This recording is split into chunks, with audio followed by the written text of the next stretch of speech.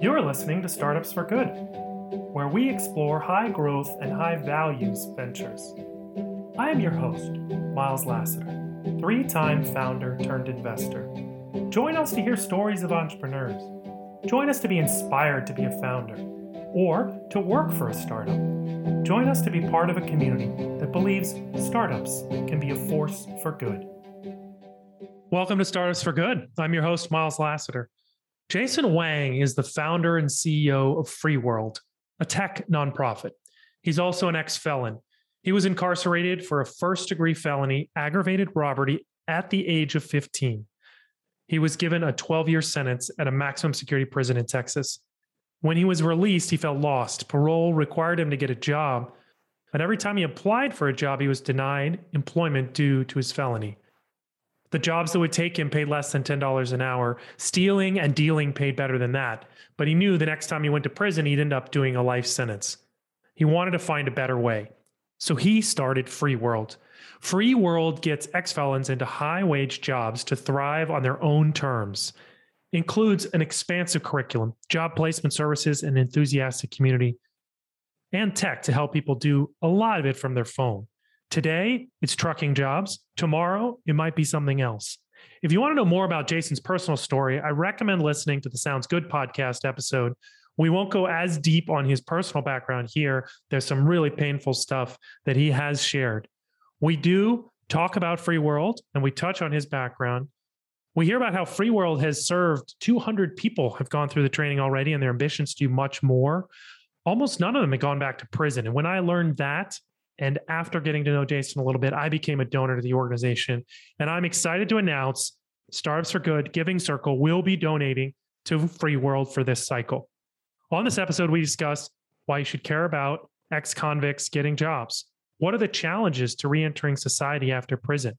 A powerful way to build connection with people and coworkers that lasts. We talk about shame and learning to trust again. We talk about FreeWorld services and how they do it. And what is a legitimate first chance? This is tough stuff, but I think you'll get a lot out of it. Please stay tuned. Welcome to Startups for Good. Jason, thank you so much for coming on. Thanks for having me. So I'd love to dive right in. What's in it for the average person? Why do they care if former prisoners get jobs? Yeah, so if former prisoners get jobs, what that ends up meaning is that we have safer communities. We are saving taxpayers a lot of money on reincarceration costs. And we're also helping a population that normally is excluded from the economy actually participate into the economy by paying taxes. So you've made economic motivated arguments. Are there any others? Well, I would argue that the way that the prison system is set up in America is biased towards minorities. Minorities are disproportionately affected by the criminal justice system. In America, 1 in 3 Black men have a criminal record. And it's hard for me to believe that minorities are just out of nowhere committing all of these different crimes. When you look at a lot of people in the criminal justice system, they've been trapped in generational cycles of poverty and recidivism. And it's a self-fulfilling prophecy. When somebody goes into the prison system, serves their time, pays their debt to society, and then is released into the world, not being able to access housing, education, a job, or even the right to vote, we're essentially setting up a system where people are set up to fail. And so it ends up repeating on itself. I think that's really moving, the story you told. I think some people might be thinking, what's the role for personal responsibility in all this? Well, the truth is that 95% of people that go to prison will end up on the streets at some point. And yes, there is there's a huge thing here where people do have to be accountable for their actions. But if you grow up the way that I grew up, how are you supposed to avoid some of the terrible things that happen in your life? I'll give you a couple of examples. I have had graduates go through my program that grew up in poverty, who saw their uncle get killed in front of them at the age of 4, who was told by their family members to sell drugs by the age of 8, who were sexually assaulted by their family members or other people in their community by the age of 10. Now, everybody has a choice to make in this world, but people don't get to choose whether or not they get born into poverty, if they get born into a world where they have two loving parents at home, where they get access to good education. And when you start off in life being set back already, then going to prison is almost an eventuality that is going to happen because of the circumstances that are happening around your neighborhood and in your environment. Oh, those are heartbreaking little vignettes that you just shared there. Yeah. No, I mean, a lot of people that I've met going through the prison system, and I've met thousands of people who have gone through the prison system because I was once incarcerated myself. And when you dig into their backstories, you start to learn that people almost didn't have a choice but to commit crime. You know, for many people who go to a prison system, this is a generational problem, which means that these kids have a father who's been incarcerated before, and their father's father has been incarcerated before. And 70% of kids who have a parent who's been incarcerated will end up in the prison system themselves. And so it's a generational cycle of just incarceration over and over and over again. And once you're trapped in the system, it's very difficult to get out. So tell us more about that. What makes it hard coming out of prison to stay out of prison? How much time do you have? Yeah, I mean, please, we got a lot. So I'll just talk about the pieces that most people don't even think of in terms of challenges just re-entering society. So at the age of 15, I was incarcerated on a 12-year sentence, and I was one of the lucky ones. I ended up doing 3.5 years, and then I got released. But when you go to prison, one of the things that people mostly don't think about is that you don't hit a light switch. You don't use a cell phone. You don't get to choose what food that you get to eat. You don't cross the street. You don't drive a car. And so after years of being incarcerated, reintegrating into society is quite challenging. I found myself being frightened crossing the street because it had been so long since I've seen a car that everything felt like it was moving too fast. I remember one time I was driving a car, for my first week getting out of prison, and I was driving down this old dirt road with the windows down, the music blaring, and I just started uncontrollably crying because for the first time in my life, it felt like freedom. Like I had the ability to choose where I wanted to go. When I was in prison, I used to have my mom send me lyrics to songs, and I would sing those songs in my head and become my own personal radio. There are things that are just totally stripped away from life when you're incarcerated. And when you're being reintroduced into society, unless you have a great family or a great community support systems, you're largely on your own. And it's very difficult just to get back up to speed. Aside from just the general reintegrating back into society, you're required to go to parole. And at parole, you have to pay parole fees. You're required to get a job. But guess what? Nobody will hire you if you have a criminal record. If you want to go to college to get education, depending on the type of crime that you have, you might not get access to a Pell Grant to even go to college. Because of your criminal history, many apartments won't even allow you to live there. And so what happens when you come out into the world with no housing, no transportation, no job? And if you don't fulfill your parole requirements or pay your parole fees, they throw you back into prison. What are you supposed to do? Yeah, this is the part of the system that seems the most crazy and unjust to me is when you have to pay all these fees and such barriers to employment. It seems bizarre. Yeah, most people that are coming out of prison are saddled with debt and have no credit scores whatsoever. When you go to prison, it's not like you have somebody who can manage all of your financial accounts, because most people that go to prison are coming from backgrounds of poverty. And so all of your debts, like a car note or a credit card, go into collections. If you spent 5 years in prison, you end up coming out, your credit score is absolutely jacked up. Banks won't even give you a bank account to even start your life back up again. You might have restitution, child support, student loans, parole fees. Here in California, in prison, if you need to go to medical, you have to pay $5. And while that doesn't sound like a whole lot of money, when you're incarcerated, you can't earn any money. And so when you get released, you can't get a job, and you also have to pay all those medical bills that you incurred while you were incarcerated. So you're just coming out with debt and no opportunity to move up. Aren't a lot of people sent back to prison on technical parole violations? Can you explain more about what that is?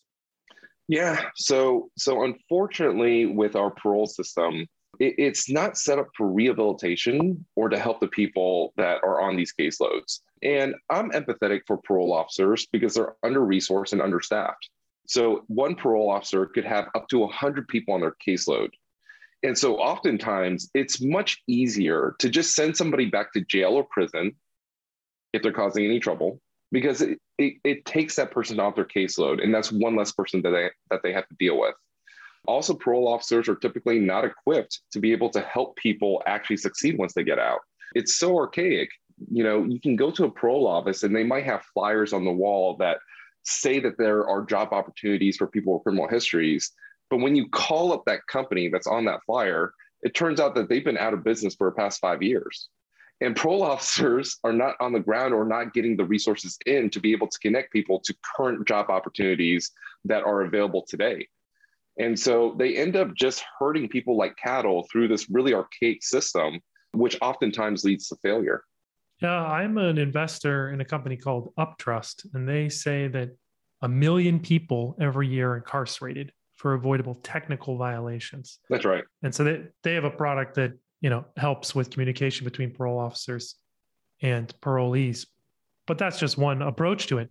But I was just blown away by the scale of the problem, in that you might not even know about when you're supposed to show up or what you're supposed to do, and you get thrown back in prison. Well, the parole system also just makes it very difficult to even just hold the job. After I graduated from University of Texas at Dallas, I ended up finding a job as a management consultant. And that was pretty tough to begin with. And the only reason why I was able to get that job is because I had a really great network of supportive people that believed in second chances, but also believed in my ability to grow.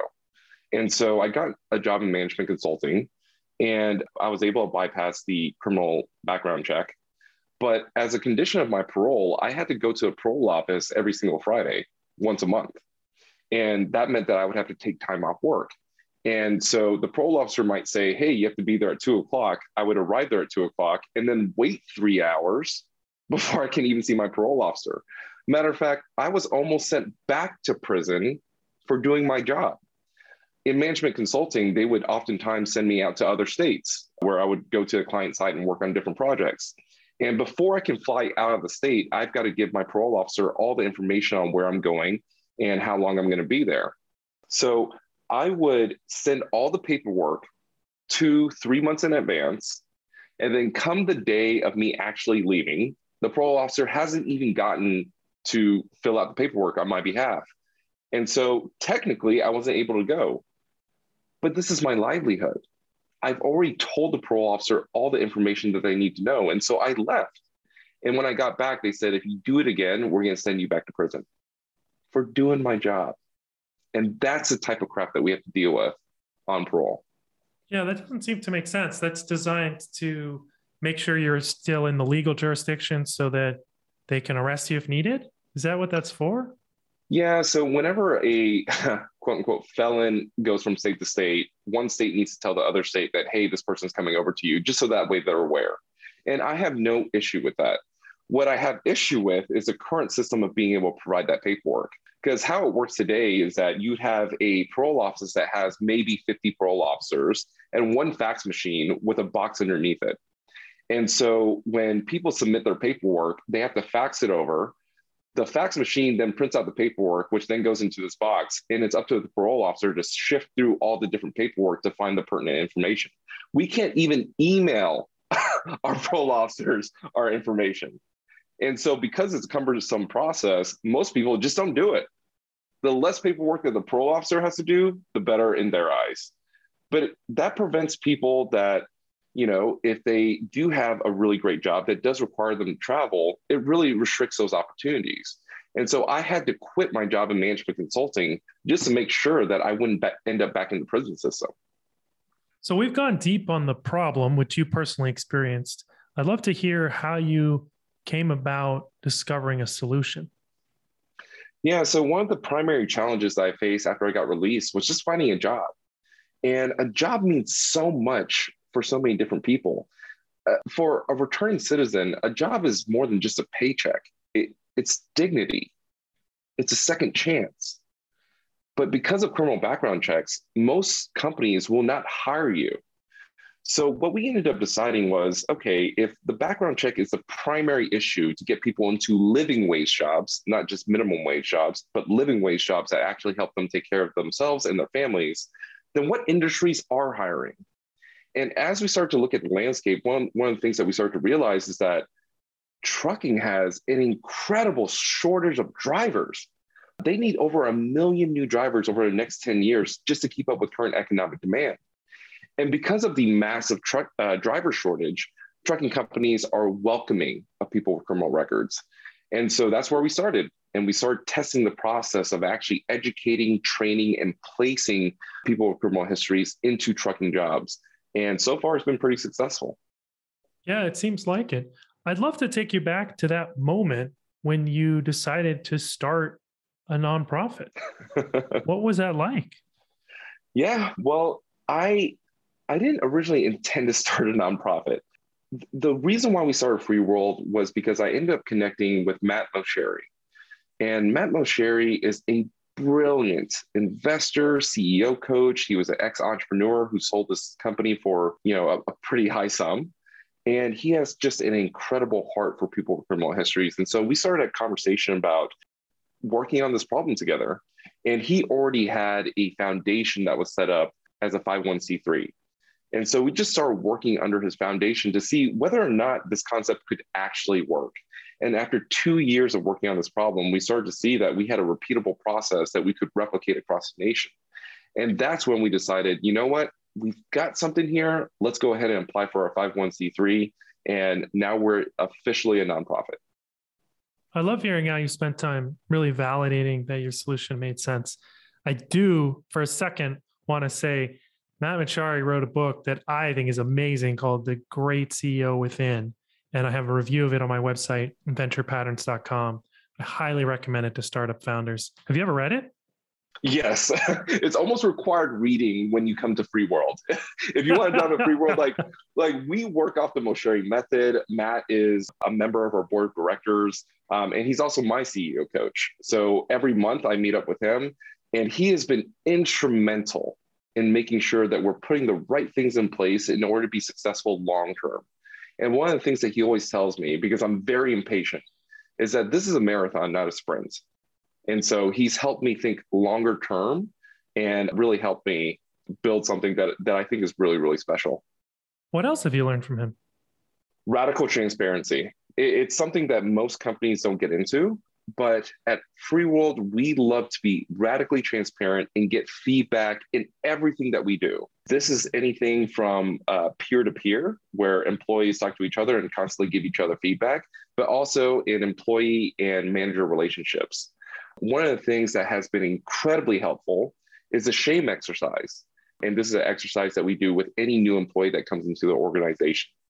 And the thought process behind this is that, many times we like to talk about our successes, but that really pushes people away from us, not bringing people together. And so we share in a group something that we're incredibly ashamed of that we've never told anybody before.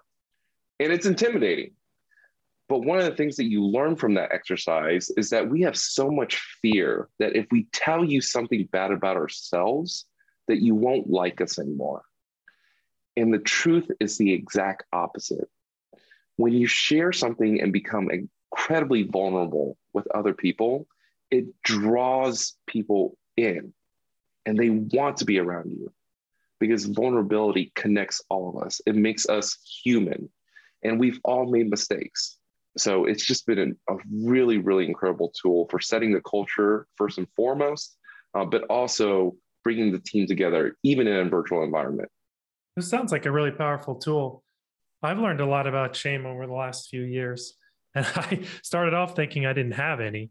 And then I realized, oh, no, I do. I do. And I think this concept of sharing, naming what's shaming you, causes shame to go away. Not only does it bring you closer together, but shame withers in sunlight. That's right. That's right. I worked a lot on shame I had about the failure of one of my startups. I worked on the shame that I felt about the regulatory hot water that we got to in another one of my startups. You know, Mm. just talking about these things, even now, I feel a little twinge, but it's helpful to say it again. It's helpful to Yeah. say it again. No, and a lot of times we can heal by just bringing things to light and saying it publicly, and learning that shame doesn't have to imprison us. Like, you don't have to go to prison to be incarcerated. So many of us incarcerate ourselves in our minds, in our hearts, because we can't let things go. We can't forgive, and we can't heal. And so I apply this methodology in almost everything that I do in many conversations. Sometimes I just come out with the things that I'm ashamed of. And it's been remarkable in terms of the response, because people say, oh my gosh, like, I've been dealing with that problem as well. Thank you for sharing. Here's something that has happened in my own life. And 10 minutes later, we're all best friends. It's really, really powerful. And I'm really glad that Matt taught me that there's actually nothing to be ashamed of. Thank you for being a loyal listener. One thing I'd ask is please consider joining our giving circle.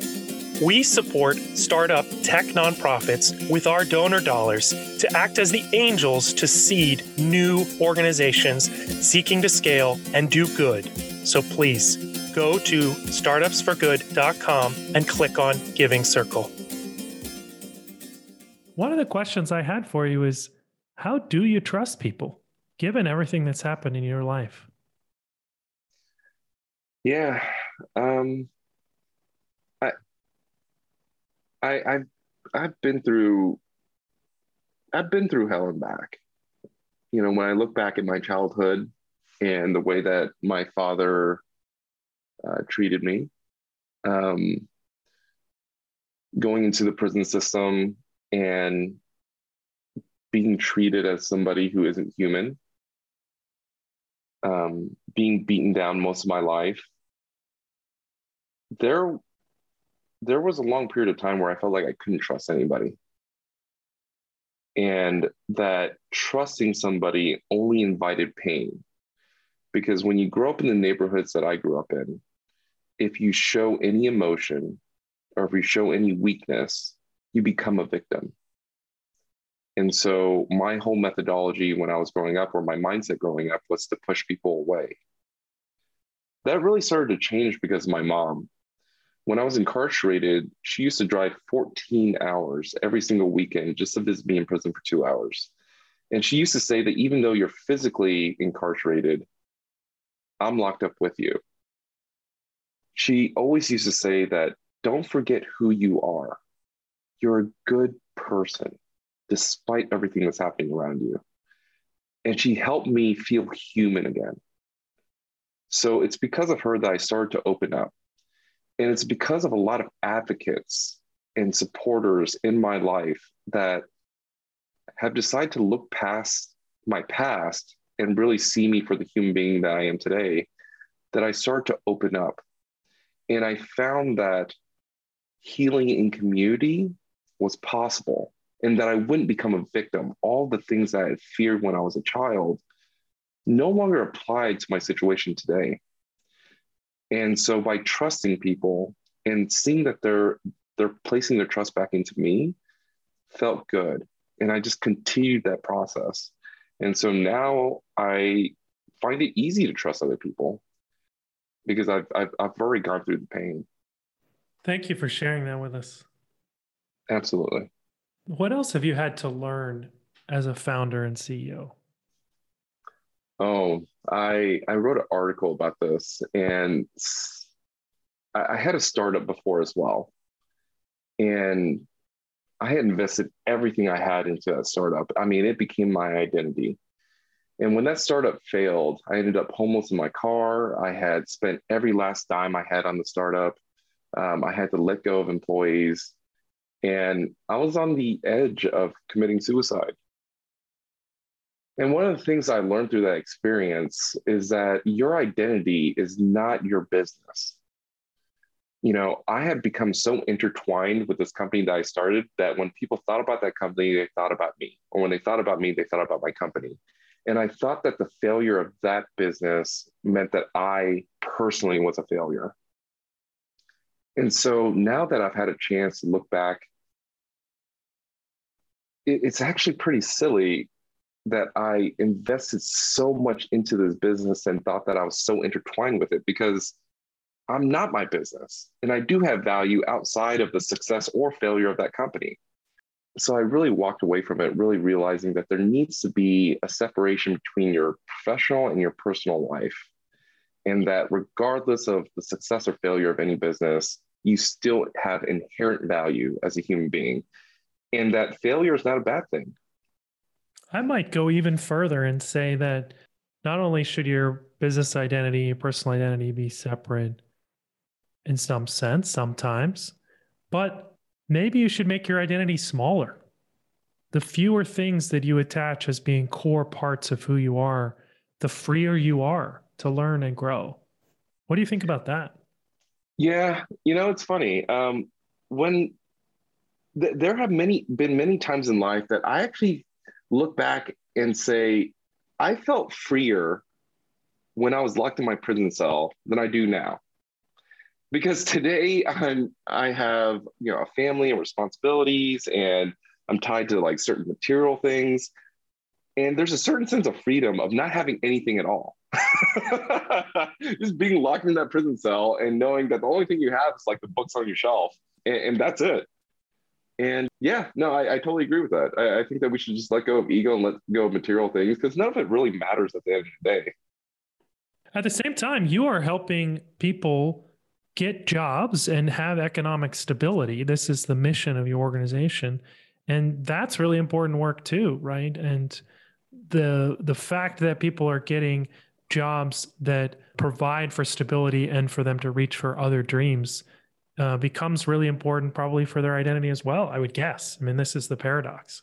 Yeah, no, I'm a firm believer that the things in life that are important are things in life that you choose to be important. And what's important for me is to continue this work and find a pathway towards actually ending mass incarceration. And the only way that the thoughts that have come to my mind is that how can we create an organization that can reach incredible scale over the next 10 years? And can we use that scale to essentially start to influence policy, to influence public advocacy, and getting people into high wage jobs outside of prison seems to be that pathway. And what we're seeing is that people who have been incarcerated for 30 years are being released, getting to these jobs. They're not recommitting crimes again. We have a less than 1% recidivism rate. People are earning $50,000 to $80,000 a year, and they're finally able to support their families again. We have this video of one of our graduates who was incarcerated for 23 years, and he talks about, being able to see his family for the first time in 26 years. And it's because he has the ability to actually provide for his family, and he has a stable lifestyle, that he's able to even do that. And so it's changing individual lives one at a time, but it's also about changing the narrative. What is the scale right now of the organization and your impact? Yeah, so at the end of 3 years, we'll have received about 1,000 applications and graduated about 200 people from our program, which means that they have gotten their CDLA license and then also gotten a job in the trucking industry. This upcoming year, we expect to double that. And how big do you think it can get? Well, over the next 10 years, we want to build the capacity infrastructure to graduate 100,000 people on a yearly basis. About 680,000 people get released from the prison system on an annual basis. And so we want to be in every parole office all across the nation. Trucking is only the beginning. This is a industry where within 45 days, we can get somebody from application into a career. It costs us less than $5,000. And the outcomes are amazing. But in the future, we'll transition to other industries like welding and construction and diesel mechanic training, and maybe even coding at some point. We really want to be the best and most efficient reskiller for people with criminal histories across the nation. And what is the insight that you've had that other people weren't able to figure out that allows you to be successful in retraining and placing people into jobs? Well, I think number one, it's our own personal life experiences. Most of our company is staffed by people with criminal histories, and so we know exactly what people go through once they get released from prison. And what we've done is we've heavily leveraged technology to solve immediate needs immediately. So, as an example, somebody coming out of prison may not have any identification whatsoever, no driver's license, birth certificate, or social security card. And you can't even get a job if you don't even have an ID. So, what we've done is we found out that with a birth certificate, as an example, we use a service called VitalCheck and another service called Notarize. We pre-fill a form on on our students' behalf. We get them in touch with an online notary, which they can meet over their smartphone. And within 5 minutes, we can ship off the form to get their birth certificate. The process of getting these identification documents usually takes somebody who's gotten out of prison about 3 months. We can get them all three pieces of identification within 2 weeks of release, and it's all done over the phone. We also know that many people coming out of prison don't have access to transportation. So we've got an Uber for Business account. And so if somebody needs transportation, they click a button, we send them out a text message, and we pay for their trip to and from school. We also pay our students $2,000 to go to school full time. So that way they can focus all their time on studying rather than doing anything else. So it's a lot of our own personal experience in navigating reentry that we've applied to this company. And, we really focus on technology to help us expand these services all across the nation. But people aren't learning all through technology, right? Yeah, so part of our education is done online over Zoom, where we have built out trucking curriculum. And we teach theory one, which is the main things that you have to know about a truck before you can go to a trucking school and start operating a truck. And so an example is what's a slack adjuster? What's a kingpin? How do you safely enter a vehicle? These are all things that you can teach over Zoom. But once somebody has passed our quizzes and tests, we then pay for their tuition to go to a local trucking school. And there are thousands of trucking schools all across the nation where a person can get actual behind the wheel experience. And so for a period of 4 weeks, all they do is get behind the wheel of that truck and drive every single day. And by the end of that 4-week program, they're prepared to go up to the DMV to do a drive test, and they get their license. Once they have their license, we have a truckload of companies that are just waiting to hire them. Wonderful. So there's just this real bottleneck with people getting the training because their job's waiting for them. Yeah. I mean, in California, as soon as somebody graduates, we've got like 10 interviews lined up immediately. There definitely is no shortage of trucking companies that are looking for drivers. We're also now getting to a point where many of our graduates have started to get some real driving experience under them. So once somebody has about 2 years of experience, they become incredibly valuable to trucking companies. And so now we're talking to very large fleets to do a direct hire relationship where we can get paid a placement fee, but we're also putting people into jobs that pay $80,000 to $120,000 a year.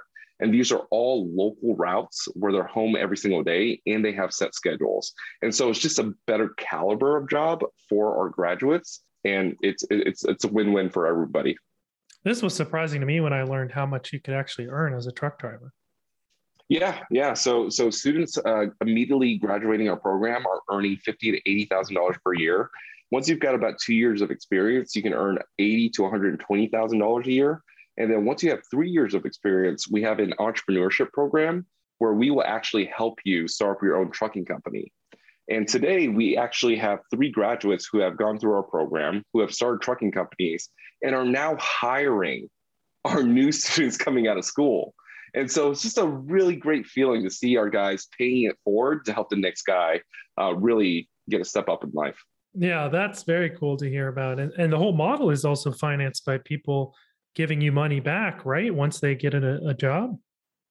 Yeah, so we leverage income share agreements where we invest all the capital up front. And as long as somebody is in a job that pays at least $50,000 per year, then they pay it forward to help the next student go through school. And this aligns our incentives with the student, because if we don't do a good job of getting them paid, then we don't get any funding to help the next student. Now, you were talking about placing people into jobs. Do you ever have employers push back and have questions or doubts about hiring someone with a criminal record? Yeah, surprisingly enough, it's the larger fleets that are harder to get people placed in. So we're talking about companies like Swift, J.B. Hunt, Sierra England. But when you look at the trucking industry, 70% of the industry is mom and pop shops that have anywhere between 1 truck and 200 trucks. And that's our bread and butter. These are smaller organizations where if the truck is not moving, they're not making money. And so they're much more open about their hiring practices, and they give our guys chances left and right. Gotcha.